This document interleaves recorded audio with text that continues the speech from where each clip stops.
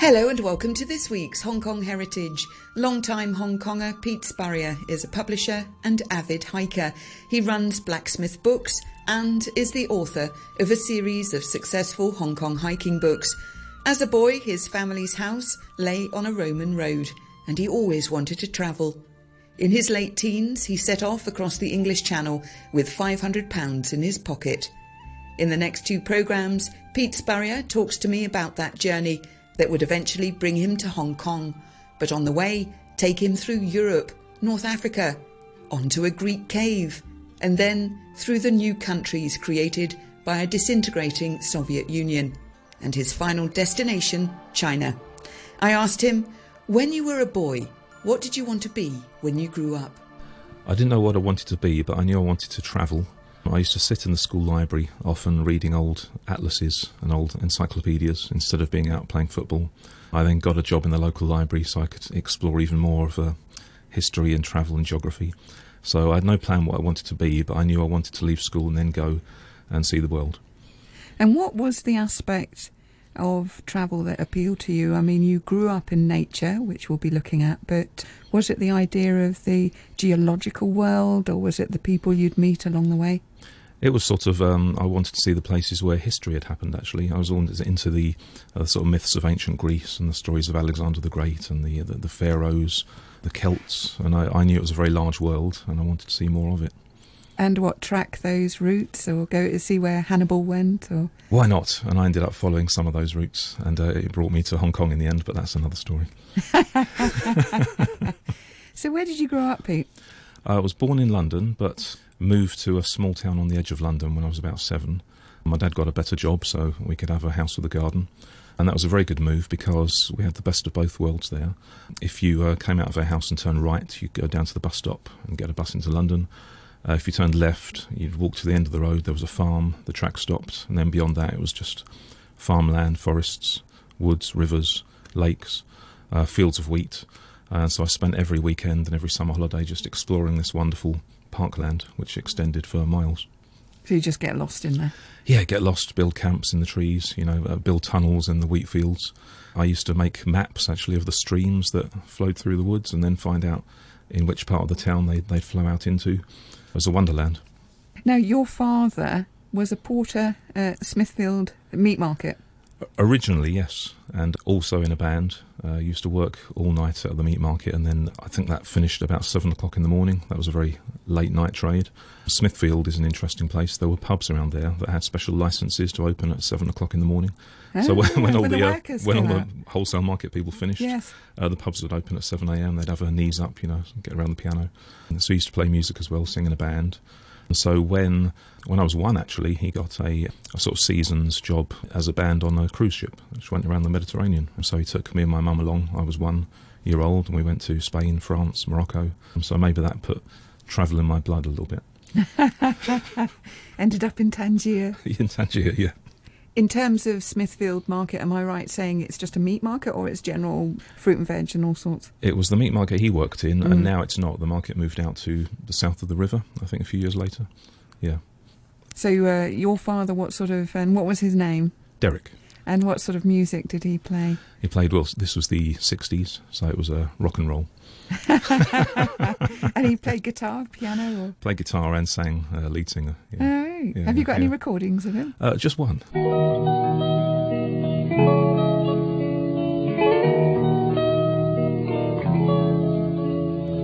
I never thought I'd fall in love. I'm always looking for you. A girl to adore, a girl to love. When will it all come true? It was down by the river, that's where I found her. She was so lovely and fair, and our first meeting, though 'twas but fleeting,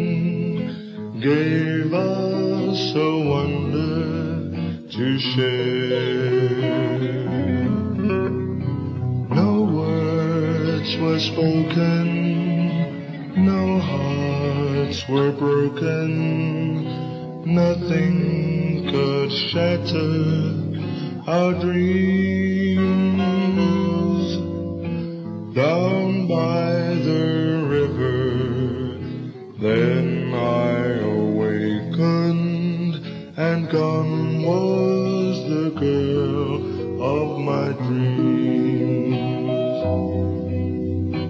No words were spoken, no hearts were broken, nothing could shatter our dreams.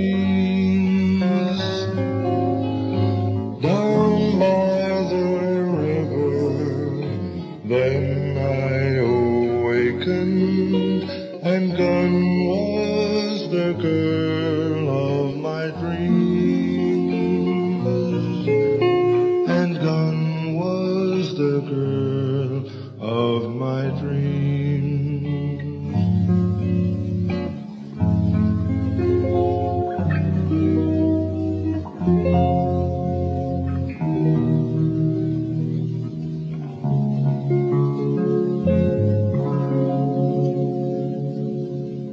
So you're travelling already on a cruise in a pushchair. Yeah, I don't remember much.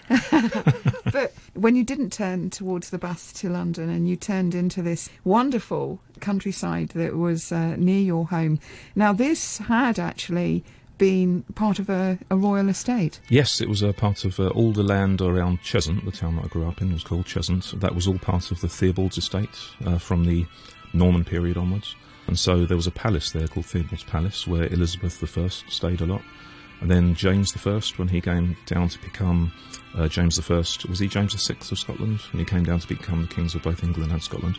On his way to London, he stopped off at this palace and said, "Oh, I quite like this." So he moved in. He lived there for most of his life. That palace was in ruins. Did the others mind? Yeah, the others mind. Do you know, I think what happened with Elizabeth I is that she spent so much time in that palace and, bankrupted the guy who owned it because a queen requires lots of entertainment. Yes. He ended up giving it to her. I'll have 500 mince pies. Exactly, please. and another swan, please. You know.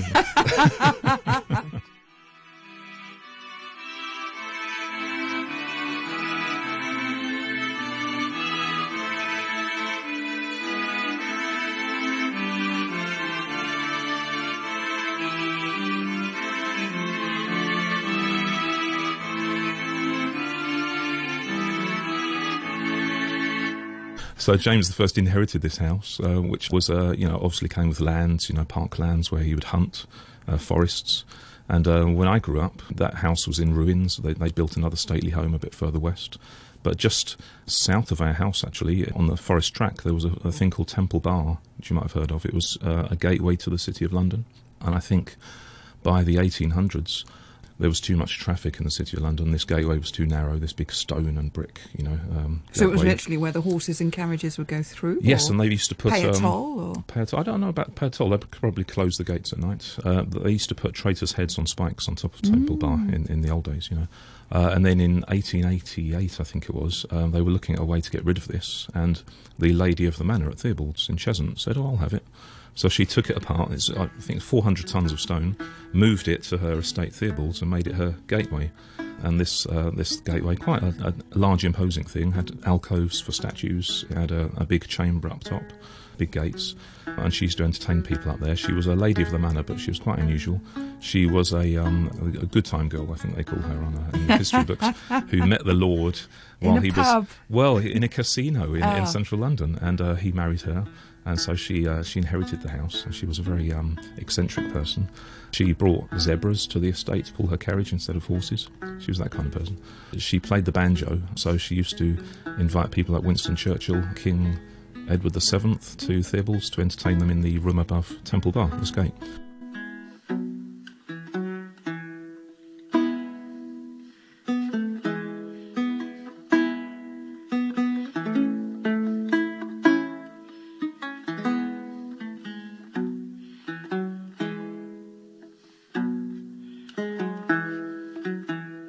But But in my day, it was a ruin, just in the forest, you know. It had been abandoned, the wooden gates had rotted away, just the stone arch was standing, and me and my friends used to climb up into it to go into this room at the top and look out over the forest. Now, it's been brought back to London about 20 years ago.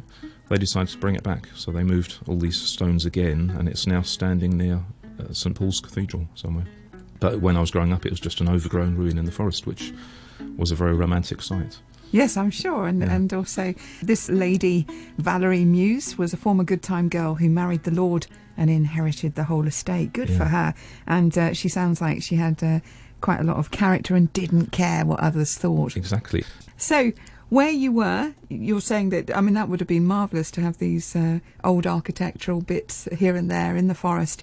And you also on the old Roman road to London. So did this already give you this interest in this ancient route? It really did, actually. So our house was built on Ermine Street, which was the main Roman road from London in a straight line north to York. And it also was built over a plague pit, apparently, because our district was called Bury Green, and people said, it's because, you know, they buried the people there after the plague of London in the 1660s. So I would often look out of my bedroom window at night and hope to see a Roman legion passing by. You know, never did, but it fascinated me, the stories of, you know, the Roman conquest of Britain, and then, you know, the tribes, and then the Normans and everything that followed on. I've often thought about the Romans, you know, going particularly north, to the north of England, to Hadrian's Wall, and how foggy and how cold and wet they must have been. How far away from home. Yes. They've found postcards, haven't they, in the ditches along Hadrian's Wall, which have been very well preserved by the peat. And they're asking their mums to send them warm socks from Rome because it's so cold and rainy and they don't know why they're there. Yes. I know it. Or they just boil the vegetables here, Mum. Yeah. But when Boudica came to ransack London to try to find the Roman army, but they were out, I think. You know, she ransacked London and then went back north. But I think she would have come and gone on Ermine Street with her army. So I was fascinated by these things that may possibly have happened outside my bedroom window. I remember about her that she was, you know, so this was, how would you describe her? She was the queen of a tribe, wasn't she? The Iceni tribe of Norfolk, and I think she was very badly treated by the Romans. Yes. So she rebelled and gathered some other tribes from nearby and then went to attack London. Yeah. And I think if you are going to scare some Romans, then be naked and cover yourself in blue woad, I think. That's right, yeah. Have long flaming red hair, which the Romans found rather barbarous. Oh, those ginger Celts, eh? Yes. So that's Ermine Street, which you grew up on, the old Roman road to London. Now, when you're looking at these, let's look back at Pete James Spurrier, the boy. He's in a library earning some money, some pocket money. And so you're already surrounded by books then, Pete? I was, and it was a Victorian library, and I had a Saturday job there, actually. I started off by getting work experience from school. Oh, great, go to Cheshunt Public Library.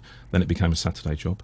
But I would often go up the ladder into the attic and find the old books that weren't on the shelves anymore, and there was like old local history books, old atlases, you know, map books, and I would pore over those. And then when I left school, I wanted to save up a bit of money to go travelling with, so they said, you can work here for the summer. So that was even more time to... as well as working, read about the places I might be travelling to in Europe and the Middle East and wherever. Now, you'd be doing quite a bit of extensive travelling before you ended up in Hong Kong, but you actually, within your family, have a connection to China.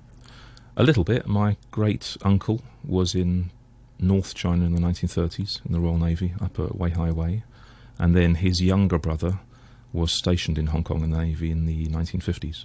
So then when I came to Hong Kong in the early 90s, he was quite surprised to hear that I'd washed up here. But he warned me to stay away from those tea dance halls in Wan Chai, you know, those how did that go? Notorious places. Well, I didn't want to tell him that I think Wan Chai had changed a bit since his day, and the Vietnam War might have changed the tenor of the district a little bit. But so you've got generations of Spurriers that have come to Hong Kong. So in terms of your travels, you have this summer in the library, and then where did you head off? Then I had this idea of going to work on the orange harvest in Spain, so gathered my money together. I think I had £500, which didn't turn out to be enough because When I crossed the channel, all my family and friends took me down to Folkestone, got the ferry across the channel, because there was no tunnel then, right? Yes. Watched the white cliffs receding into the distance. Then I was hitchhiking across France, down through Spain. I just missed the orange harvest. At which point it also started to get a bit cold, because it was October, November, so I thought I'll just go further south, down to Gibraltar. Then I crossed the straits into Morocco, where it was warm. I think it's always warm there. It's a safe bet. Yeah. But what do you do if you can't earn from oranges? Well, yes. So then I thought I'll go around the Mediterranean to Italy, which sort of worked out eventually. I had to get through Algeria to go there, but they were having an Islamic revolution at the time, which was exciting and unexpected. I crossed from Morocco into Algeria, and at the border they were shaving people's beards off, because if you had a beard in Algeria, it marked you out as somebody who was a rebel. So they were shaving people, so I had to shave off my travelling beard as well, just to get into the country. It's quite odd. How old are you at this point? It's 19. And did it, I mean, was this the first time that you'd, well, when you take that ferry, other than your trip as a tot in a pushchair, is this your first time abroad again? No, I'd been on an exchange to France when I was maybe 15, but other than that, yes. Yeah. So there you are, crossing from Morocco into Algeria, and I mean, did it bother you that there might be some political unrest? At that age, no, it just excited me. Yeah. Because it seemed like, real travel, let's see what's going on. And I met some local people, and I went to stay with them, and they showed me around the country. It was a wonderful experience, actually. Very glad I went. And we went down into the Sahara, which is a wonderful landscape that I'd never thought I would see. Wasn't really on my plan. I'd made this sort of vague idea to do a semicircle around Europe and then back again, like a gap year. But it was only supposed to be 6 months. But suddenly I was in the Sahara. That's how life works, isn't it, sometimes? Yeah, as you say, you often take the opportunity to hitchhike. Now that's perhaps a economic decision as well, but did you find that way that you were actually much more in touch with the local people?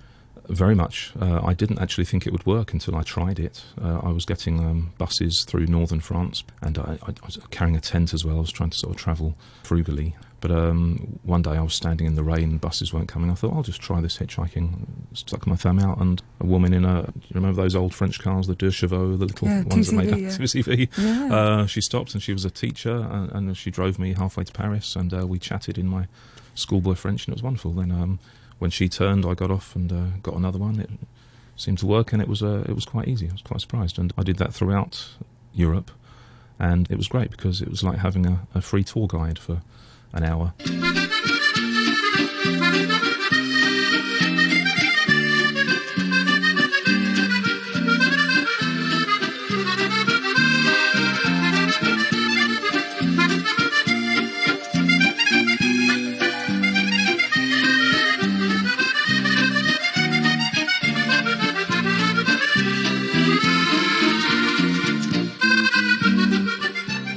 And what era are we talking? Late 1980s or 1991. Right.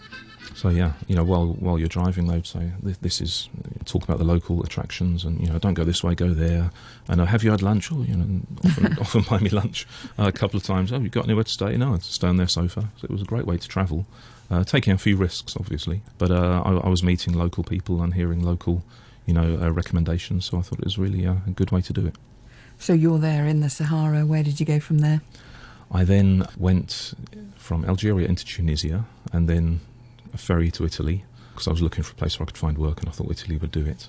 And I was travelling I met a guy on a bicycle, right, a Welsh guy who was cycling to India very slowly. He wasn't in any hurry.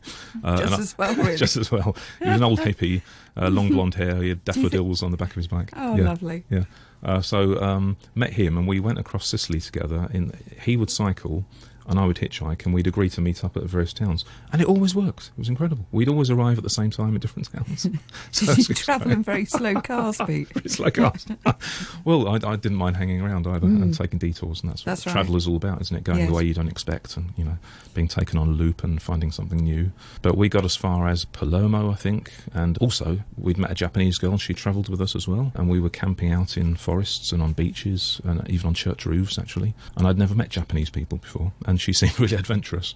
And then we got to Palermo, the main city in Sicily, and she said, well, I've got to go now, my 2-week holiday's over. And she flew back to Tokyo. We didn't know that she'd just been on a random tour of Sicily, met 2 guys, went hitchhiking with them.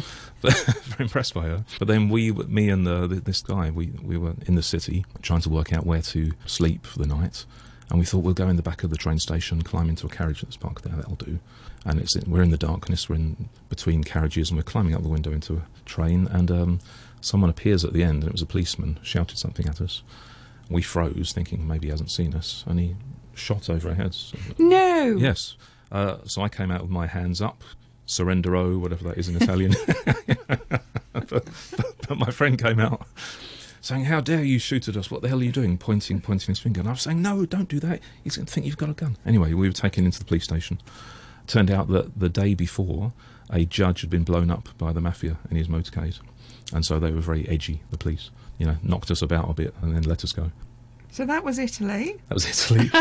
Then a few towns away from that, I was then getting the ferry to the mainland of Italy. I was sleeping in the ferry pier on top of my backpack, which was a huge backpack, and I was woken up by my head hitting the floor.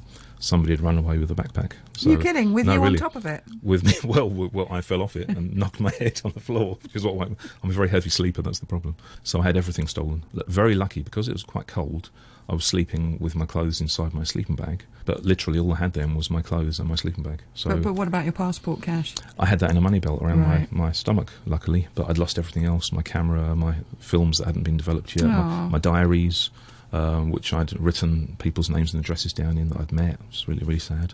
But in a way, it was very liberating, because I found a rope, actually, and I rolled my sleeping bag up in it and threw it over my shoulder, and then it was just me and my clothes and my sleeping bag, and I felt very free, free of this burden that I'd been carrying around all the time. So that was your Jack Kerouac moment, was it? Yeah.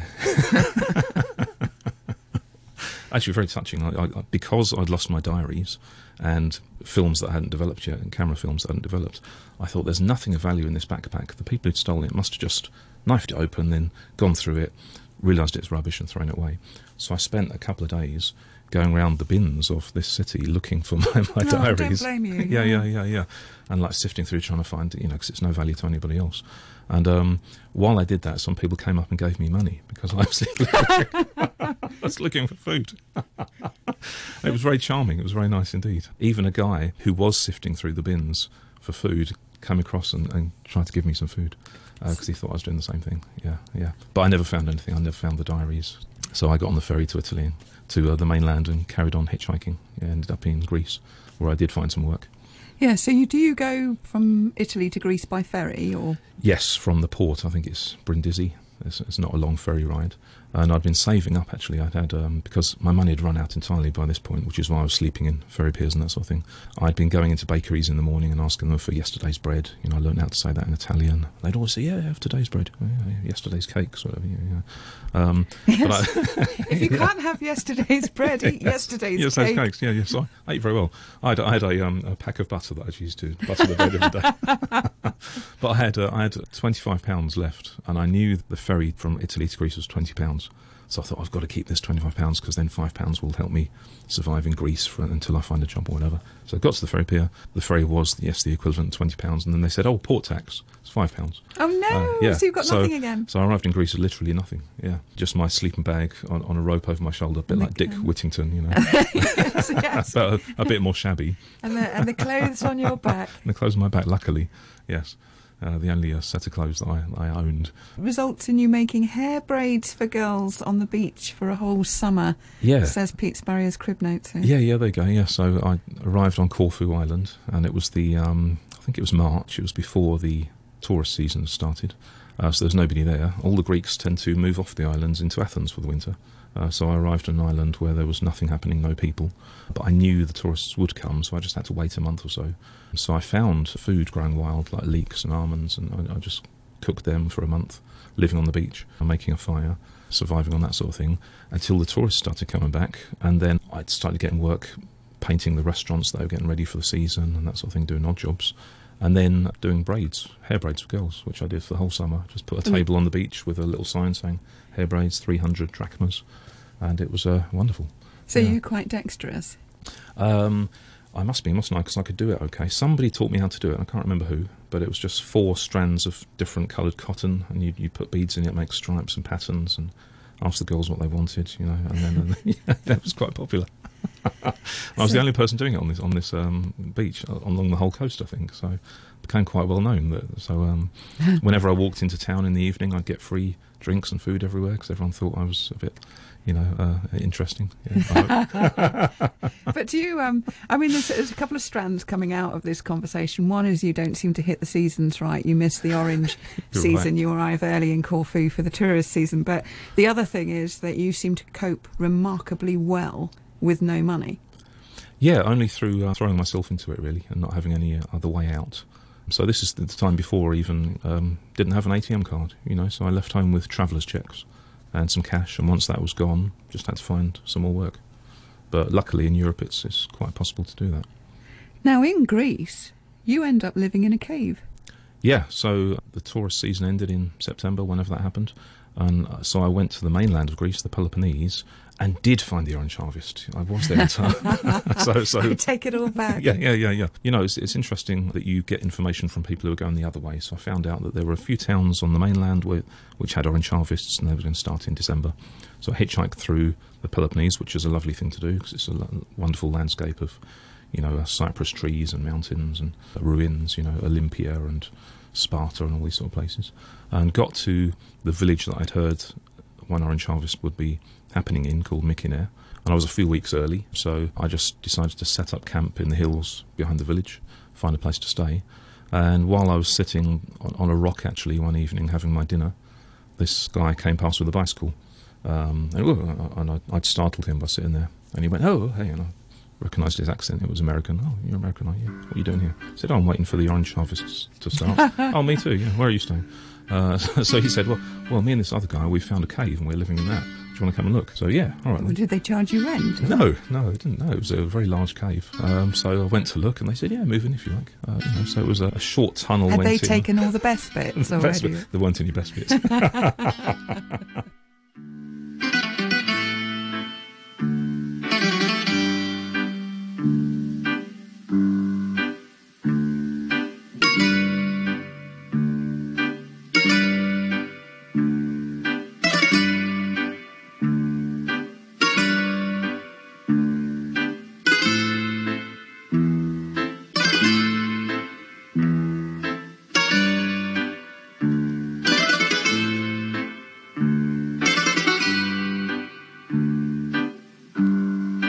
Publisher Pete Spurrier there.